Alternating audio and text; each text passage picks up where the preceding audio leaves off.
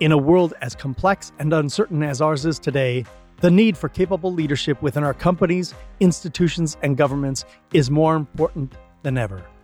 And guess what? The need for capable leadership is only going to increase. Hello, this is Don McPherson, your host of 12 Geniuses. For 25 years, I have been helping organizations and the leaders who run them improve performance.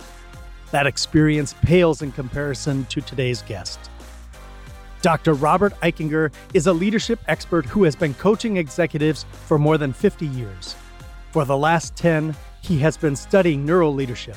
And as he shares in this conversation, the key to unlocking the great leaders of tomorrow will come from understanding our brains, practicing mindfulness, and building emotional competence.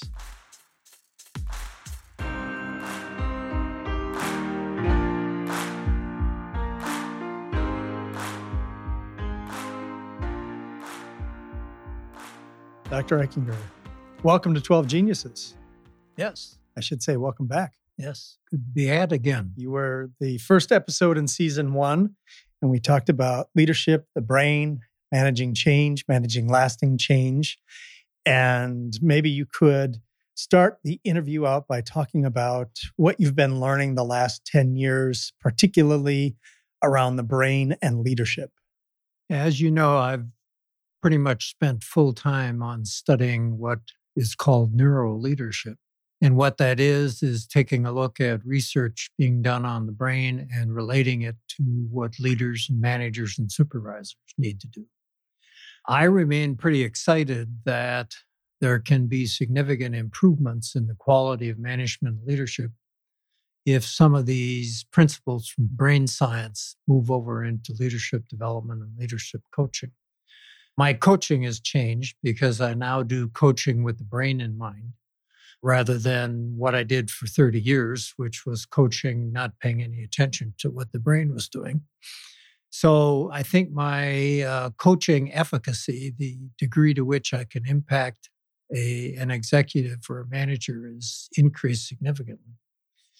Because now I'm beginning to understand what happens inside the brain when a dysfunctional behavior is rendered by a leader. We're beginning to see the brain research seep into corporate America. Lots of the larger companies have mindfulness training as part of their university curriculum inside their companies. And secular mindfulness is getting pretty significant. So I think the movement is growing. The science is getting better every day. And I have a lot of hope for what it can do for individual leaders and managers and for mankind as far as that's concerned. You've been at this for 50 years. And the first 40 years of your career, you were not focused on the brain. What techniques or what training were you doing during that period to help leaders improve? The two most coached leadership behaviors is lack of listening skills. And the second one is conflict management. And for 30 years, I dealt with the outside of the leader's body. That is, my coaching and my suggestions for development had to do with external behaviors that I could see. So if I dealt with an executive who had a listening skills issue, I would talk about not interrupting people who are speaking and asking questions to expand and to listen to understand and all of the common things we do. But now that you understand why an executive doesn't listen, it turns out that the developmental protocol is different. So we know that we pick executives partly on a characteristic. In the positive sense, we would say we pick action-oriented people, but the other way to say that is impatient people. So the typical executive has in their personality profile or their style being impatient. We also know that executives are terminally busy and that they have very short periods of time to listen to people on an unscheduled basis. So now that I know that executives are interrupting subordinates and making them feel bad and get disengaged from the team, I now know that I need to work with the executive on impatience not on listening behavior. So I also have noticed since I've sort of made that switch that my efficacy, or the percent of time that I was effective in bringing about change, has greatly increased in the last decade. But when I now talk and coach with executives and I talk to them about how their brain operates, it gives them an additional tool to be more considerate of others in team meetings and exchanges in the hallway and the elevator. The other thing is a very powerful thing called a mindset. And one of the simplest things about the brain is that the brain has a series of mindsets that determine how they react to things in the world. And the typical executive mindset is that the only purpose I have for listening is to learn something I don't know or learn something I need to do my job. And my current script for executives is that actually listening is for the benefit of the person who's talking. That the reason I pay you extra to be a leader is to leverage people. And in order to leverage people, you have to have and apply EQ skills. And in order to be EQ smart, you have to understand the people around you.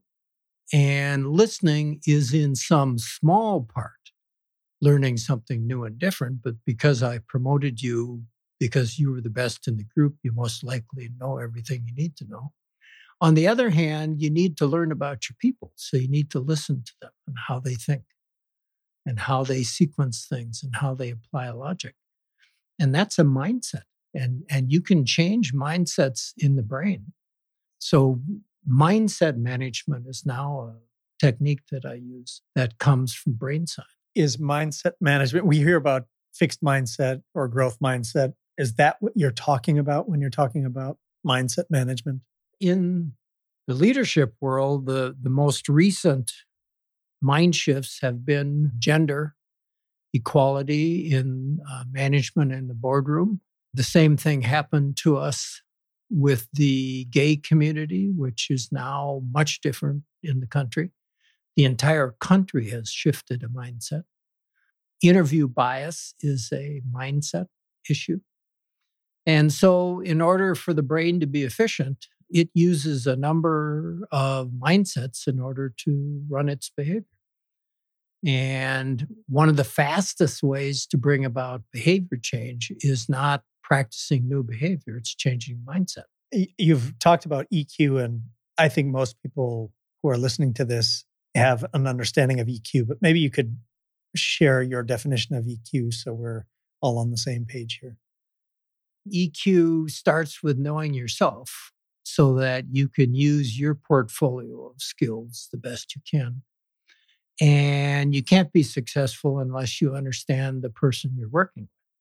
And that brings another mindset of management, which is managing individuals differently. I think every executive would agree that people are to some extent different. And on the other hand, managers and leaders like to say, I treat everyone the same. And they say that very proudly as a moral, ethical statement. But from a behavior standpoint, if you're really a legacy EQ people leader, you'd have to act differently with different people. You'd have to meet the shareholder or stakeholder or vendor or employee where they're at, not where you're at. So that's a mindset thing. And we've been teaching that now for about 5 years. And you can actually watch people's faces when they come up against that concept the first time, saying, you can't be you all the time if what you mean by that is that you talk to everyone the same, you use the same pace, you use the same sequence. If you're known as a tough interrogator, you do that with everyone. Well, you have 2 employees that are very hypersensitive, high maintenance, but they have phenomenal work skills that you need. I say you probably shouldn't use that technique with them. So managing people differently cannot be done without EQ. The theme of this season is the future of, and we're talking about the future of leadership. What do you see the next 10 years being like for leaders? What will successful leaders in the 2020s be doing? What has shifted significantly is local to global. So very few executives, when I began, an executive would have his or her hands full if they had the eastern part of the United States. Well, there are very few people in leadership jobs in major corporations that don't have a global job. So the particular VUCA that's changing is global markets and global regulations and global economic systems and global political systems. So that's pretty complex. And then the remoteness. When I started, there wasn't anybody that I ever ran up against in a company that didn't have a closed office. And now we're in cube farms. The research on cube farms say that they're good for 1/3 of the employee population and very bad for 1/3 of the population. So 1/3 of the population tend to be introverts. They tend to be distracted quite easily, and they have trouble in cube farm settings. And then remote management is probably the new piece. I'm always amazed when I watch virtual teams, and I have been at those teams at a time where the team has not met each other face to face. Well, we know that 50% of the content of communication is nonverbal. And if you are 13 hours off the clock, you're not going to do a lot of face-to-face conference calls because one of the two of the parties, it's going to be 3 a.m. So it's sort of hard to understand how I could learn about my colleagues if I meet them once a year at an offsite. And I think that virtual reality is going to help that because I think we're going to see 3D conference capability where we're literally sitting across the table from each other in a visual world that seems that we're in the same room. So I think that might be temporary, but right now I'm beginning to see virtual management as not working as well.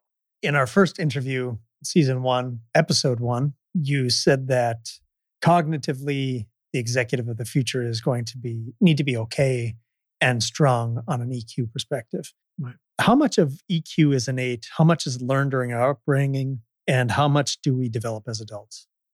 50 years of research pretty much says it's 50-50. 50% of what you are as an adult is based on the throw of the dice and how your genetics were put together. And then 50% is nurture. That depends upon what skill you're talking about. It ranges from about 70-30 either way, depending upon what the characteristic is.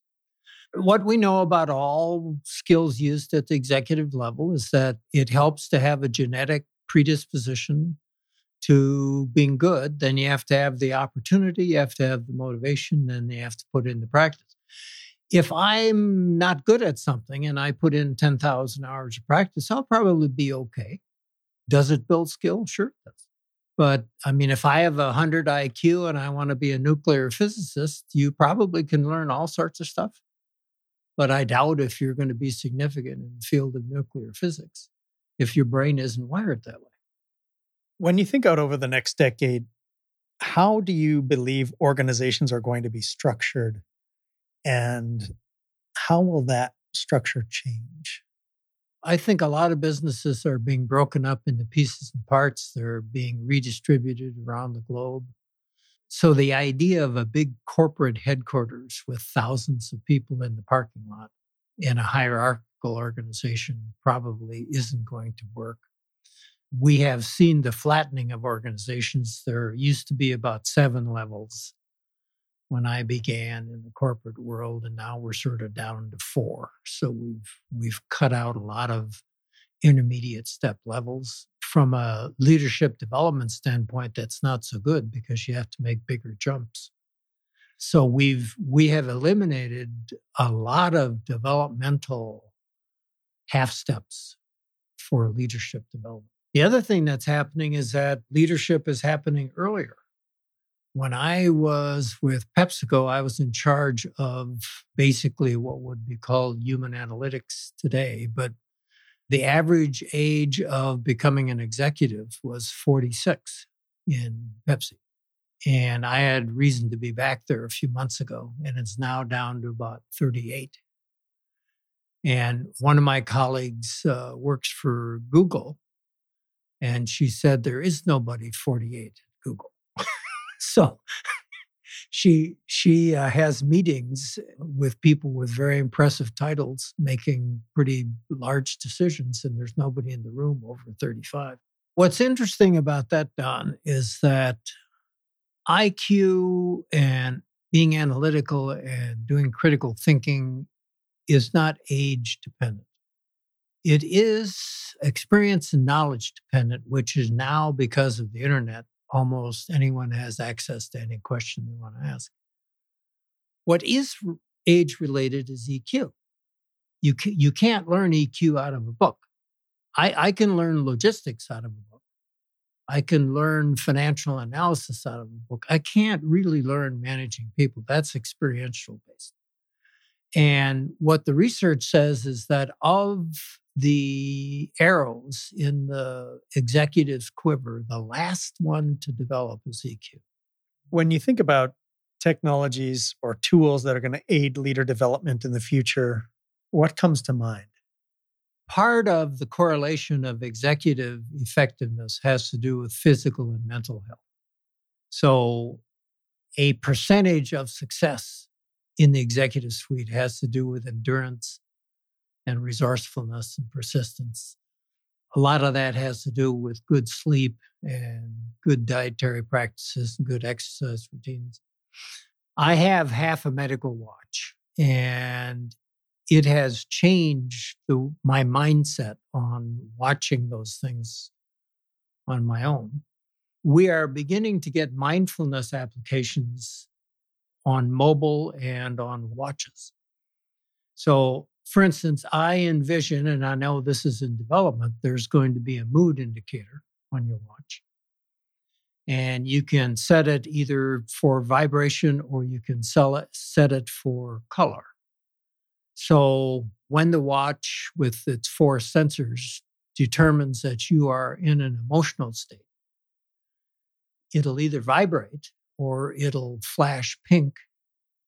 And what that means is don't say anything more. Don't make a decision. Take a deep breath. You're not in control. So that would have a phenomenal impact. So that's not leader development. That's leadership. That's really a powerful tool for just enhancing effective leadership. Or I could train you if I'm trying to. And again, the 2 things I've spent most of my career helping executives with is listening skills and conflict management. In conflict management, that has a high probability of triggering your emotional system. Well, in order to remain in my supercomputer mode, I'd need to know when my behavior is more driven by my emotional system than my cognitive system. Well, I could just look at my watch and maybe it'll have a 10-point scale or something, an analog scale. And it says I'm in an 8, meaning that I'm frustrated, I'm anxious, I'm mad. So I either shouldn't continue this or I need to stand back and relax and take a breath and ask the person to talk or do something differently. And my guess is the watch is going to tell you what to do. So I think emotional management is going to be technology based. So that I think has a big impact on quality of supervisor, manager, and leader. Creativity and innovation are coveted more than ever. Yep. What are the ways in which leaders can effectively create cultures that foster innovation? Well, that all has to do with safety. Psychological safety. Psychological safety. There's a substantial difference between creativity and innovation. That is, the personality profile and skill set of somebody who's creative is substantially different than somebody who's good at innovation. So innovation is a skill set, meaning to move an idea through a bureaucratic maze to get a product or service out into the marketplace. Well, very few highly creative people can do that. So Einstein couldn't do that. Edison couldn't do that. Elon Musk is having a problem doing that. Highly creative people are not good at structured, process-based, patience, influence skills, charisma. So creativity, there are people who are highly creative, like Jobs or Elon Musk and people like that, and they need an environment where there is no negative ramification to a dumb idea. And that whoever is the innovative implementer needs to have listening skills, meaning however dumb it sounds to me so far, I'm going to listen to this whole thing. I'm going to ask questions to make absolutely sure I know what this idea is. And I may not even render a judgment. I may just thank them for that information and move on. So creativity and innovation are extremely important, but it's not the same person. That's a really important distinction. And thank you for making that distinction, because you're absolutely right. You know, the person who comes up with the idea is not necessarily the person who helps navigate it through the organization. So one or two things that you would recommend in order to create that environment of psychological safety? Well, the first thing is to know that however this happened, there is a small portion of the population that are truly creative. So the first skill set is to find and isolate creative people. The second thing is to remember creative people need to travel. They need to be in diverse places. Stimulation to that particular brain skill they have that is making distant associations that most people don't make. So, you know, the butterfly wing in Mexico moving the climate eventually. That's what creative people understand.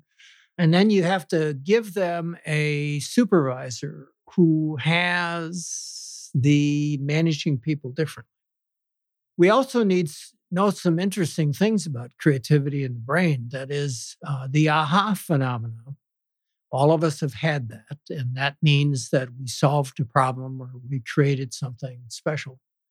It turns out in brain scans that the brain goes through the aha experience before you're aware of the aha experience. That the brain has a motivation to be creative and to solve problems. And the brain knows it's gotten something before you're aware of it. So you actually have the second aha. The first aha is the brain says, I think I've solved this problem. The other thing is we all know this, but you solve problems when you're sleeping. And it means that the brain doesn't shut down when the somatic sleep occurs and the brain's problem solving stuff keeps going. It might even have a dream where it lays out the characteristics and the problem, and it actually solves it through dreaming. And what we know in creativity is that you should never have a meeting where you have 2 hours and you need to have something creative come out of the group. The data says you should talk about the issue, talk about possible solutions for an hour, and then you need to go walk around the building or play ping pong or go eat a hamburger, because during that time, your brain, with less bias than your awareness has, will work on that problem. And then you come back and say, okay, what does your brain think? It's remarkable. I've said this before and I'll say it again. I don't think I've ever had a good idea sitting in my office. Yep. A good creative idea. Yep. All of that stuff happens when I'm driving, in the shower, waking up first thing in the morning, and having dreamed about it. In the past, we've talked about negativity bias, and I believe you've stated that it's a 4-to-1 ratio. Does that mean that we think 4 negative thoughts for every 1 positive thought that we have? There's a number of ways you can field strip that. The brain has a purpose, just like your kidney or liver or spleen. And what the brain's purpose is to seek out pleasure and avoid harm. And the brain has been designed to be overvigilant. It sees potential harm where there actually is none.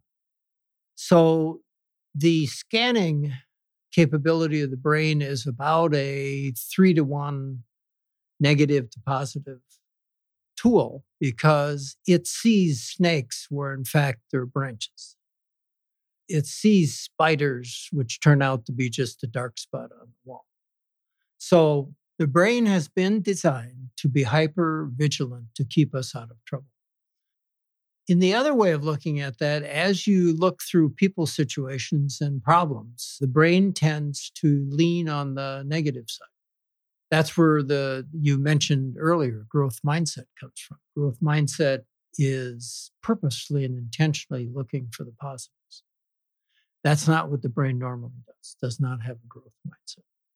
When we were cave people, it was a little bit simpler because we were looking for saber-toothed tigers, but now it has to do with people. A lot of people are hesitant to meet new people and are afraid that people might hurt them. And the brain is constantly looking for things that are going to harm me in the workplace. So a boss talking a little louder when he or she talks to me, the brain immediately is going to conclude that they don't like me or that there's something wrong with me, where that may not be the case. I'm going to deviate from the conversation that we've been having. Solving the world's problems, like global warming, like cleaning the ocean, like having discussions around, is it ethical to de-extinct a species? I was just listening to a podcast about a scientist who wants to bring back the passenger pigeon, and people have been talking about bringing back the woolly mammoth. And scientifically, they are really close to being able to do this. Yep. But it seems like that affects everybody on Earth. These types of conversations seem like they need to have collaboration between governments. Will we get there? Or how will we get there if we can? The real issue that we're having right now is because of the internet and social media, at least in the United States. I can't speak for global because I haven't really done much travel in the last decade or so. But in the United States, the majority of the population couldn't tell the difference between a fact and a non-fact. That comes because of something called a confirmation bias in the brain.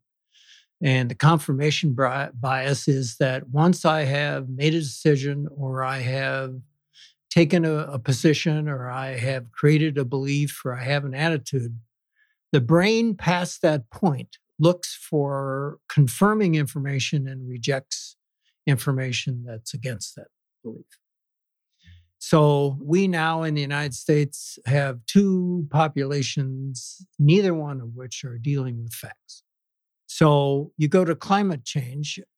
I don't think there's a human being in the United States that doesn't think there's climate change. There's been climate change forever. Down where you and I are sitting, and I checked on this before we sat down, there was 2 miles of ice right where we're sitting. So we must have had global warming 25,000 years ago because there isn't 2 miles of ice right now. The ice is up in the North Pole. So, yes, climate change. Now, what about the facts of humans causing climate change? That's a different issue. Or is there anything humans could do? If we shut down all cars, killed all bovines so they don't burp anymore, and do all of the things people want to do, would that have any impact on the sun, which is what causes climate change? So you search the internet for climate change and you've got 2 clicks you can make. One says there's evidence there is no climate change. As a matter of fact, we're getting colder. And then the other one is the evidence says that this is the warmest we've ever been. Well, that's the one I'm going to click on if I believe in climate change. And what the brain research says is that it takes more energy for the brain to change its viewpoint of an issue or to see something new or different or to be innovative, it takes more wattage, it takes more energy for me to change my mind. The brain does not like to do that. So when it's done with an issue, we should or shouldn't have bike lanes. That's it. There is nothing in the editorial page that's going to change my mind. So I have seen very few people, and if you look at the 50 talking heads on cable, you would think that the different channels live on different planets. They couldn't agree that the sky was blue. So I don't see how we're going to get anywhere. Now, mindfulness or Buddhism has as a general purpose acknowledgement of facts and to not allow opinion or attitudes or unsupported beliefs to run your life. So the Dalai Lama keeps saying that Buddhism is probably the only solution he sees to get countries together. When you think about education of young people, what changes would you make in order to prepare them for future leadership positions? Well, I think teaching mindfulness in the school system is important. I think starting them on learning agility, being open. I mean, the thing we're talking about now is we've got an entire population of 300 million people who are now closed-minded. And the unfortunate thing about it is they don't say, "Hi, my name is Bob. As you know, I'm closed-minded." They think they're open-minded. So 300 million people think they're open-minded when in fact the majority of them are closed-minded in our current political situation.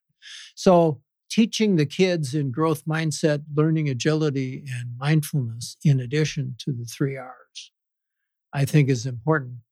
Another interesting aspect of AI is there will probably be no real reason for college.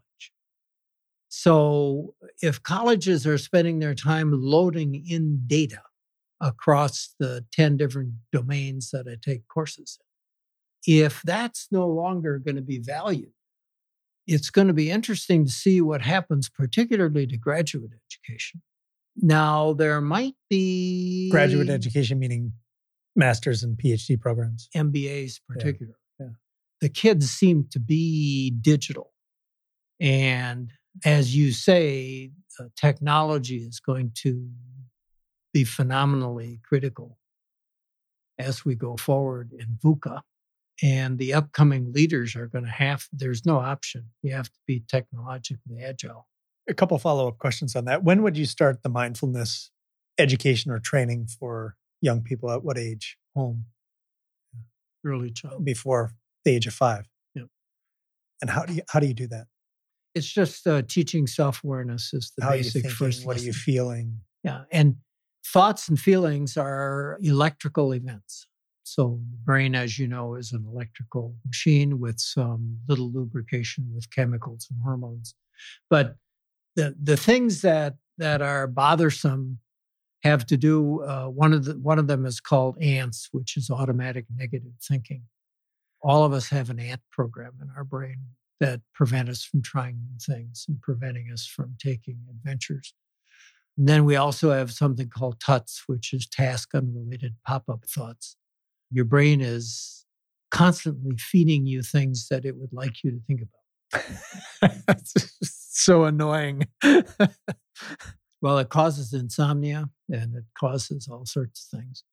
But there's something called performing in the zone, which means that you are using a subset of your portfolio of skills in an extremely intense way. And athletes can play in the zone. Creative people can be in the zone. Logistics people can be in the zone. So I think all of that stuff, if you had mindful parents, when the kid gets into the tantrum behavior, which all of us struggle as parents to deal with. I don't know what you're talking about. Yeah. I know 2 of you children. So I think that the earlier one begins to get control over your facilities, the better off you're going to be. And it should start at home. If it doesn't start at home, it should start in preschool and kindergarten. You talked about college being irrelevant. And I kind of agree with you, but I kind of don't agree with you. In that I think that there will be many platforms where learning can occur.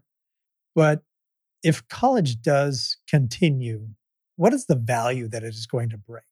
Well, they're putting aside knowledge loading. Right. So that's been the value that it's typically brought. You know, when I think back to my experience, which is now 30 years past, I learned things. Certainly, I learned how to learn, which was great. You know, very different experience than what I experienced in high school. But I learned how to socialize and how to meet people and how to create relationships with different types of people. That's probably what I learned the most and what's been most useful for me during my professional career. There's a brain connection with college because what we know is that the brain doesn't finish developing until the early 20s. We know that younger people take risks that you wouldn't take now. All of us in our youth have driven 110 miles an hour on a highway somewhere. We wouldn't do that today. We have jumped off cliffs that we wouldn't do today. So the brain in particular, judgment and wisdom, does not get finished until early 20s. So in a weird way, college is designed to keep them away from dangerous things. But kids do risky things and they don't have calibrating experiences. They don't have experience tapes. And college could be a place to have intentional, diverse activities and travel abroad and meeting people of other countries and other ethnic groups and ages and whatever, that it becomes a place where you finish developing your brain with experience tapes and exemplars. Tell us about Teamtelligent, your new company. What do you do and for whom are you doing it? Well, I've spent 50 years basically helping people to become better managers and leaders. So this is just a continuation of what I've always done. It's 50 years fresher than what I did 50 years ago. It has 50 years more research behind it. So this is my last shot, and I'm trying to integrate neuroscience into the development of managers and leaders. So this product, which is called KSA, stands for Knowledge, Skills, and Attributes of Managers and Leaders, is a product that is fresh, it's research-based, and it's beginning to bring neuroscience into the development of people. So it isn't different than what I've done in the past, but it's fresh. What's the product? Is it online training or is it? It's everything. It's 360, it's coaching, it's team development, it's one-on-one coaching, it's assessment, it's performance appraisal, it's everything. Fantastic. And where can people find you or find out about Teamtelligent? Teamtelligent has, we have a website up and running, and just type in Teamtelligent and we'll be there. Okay.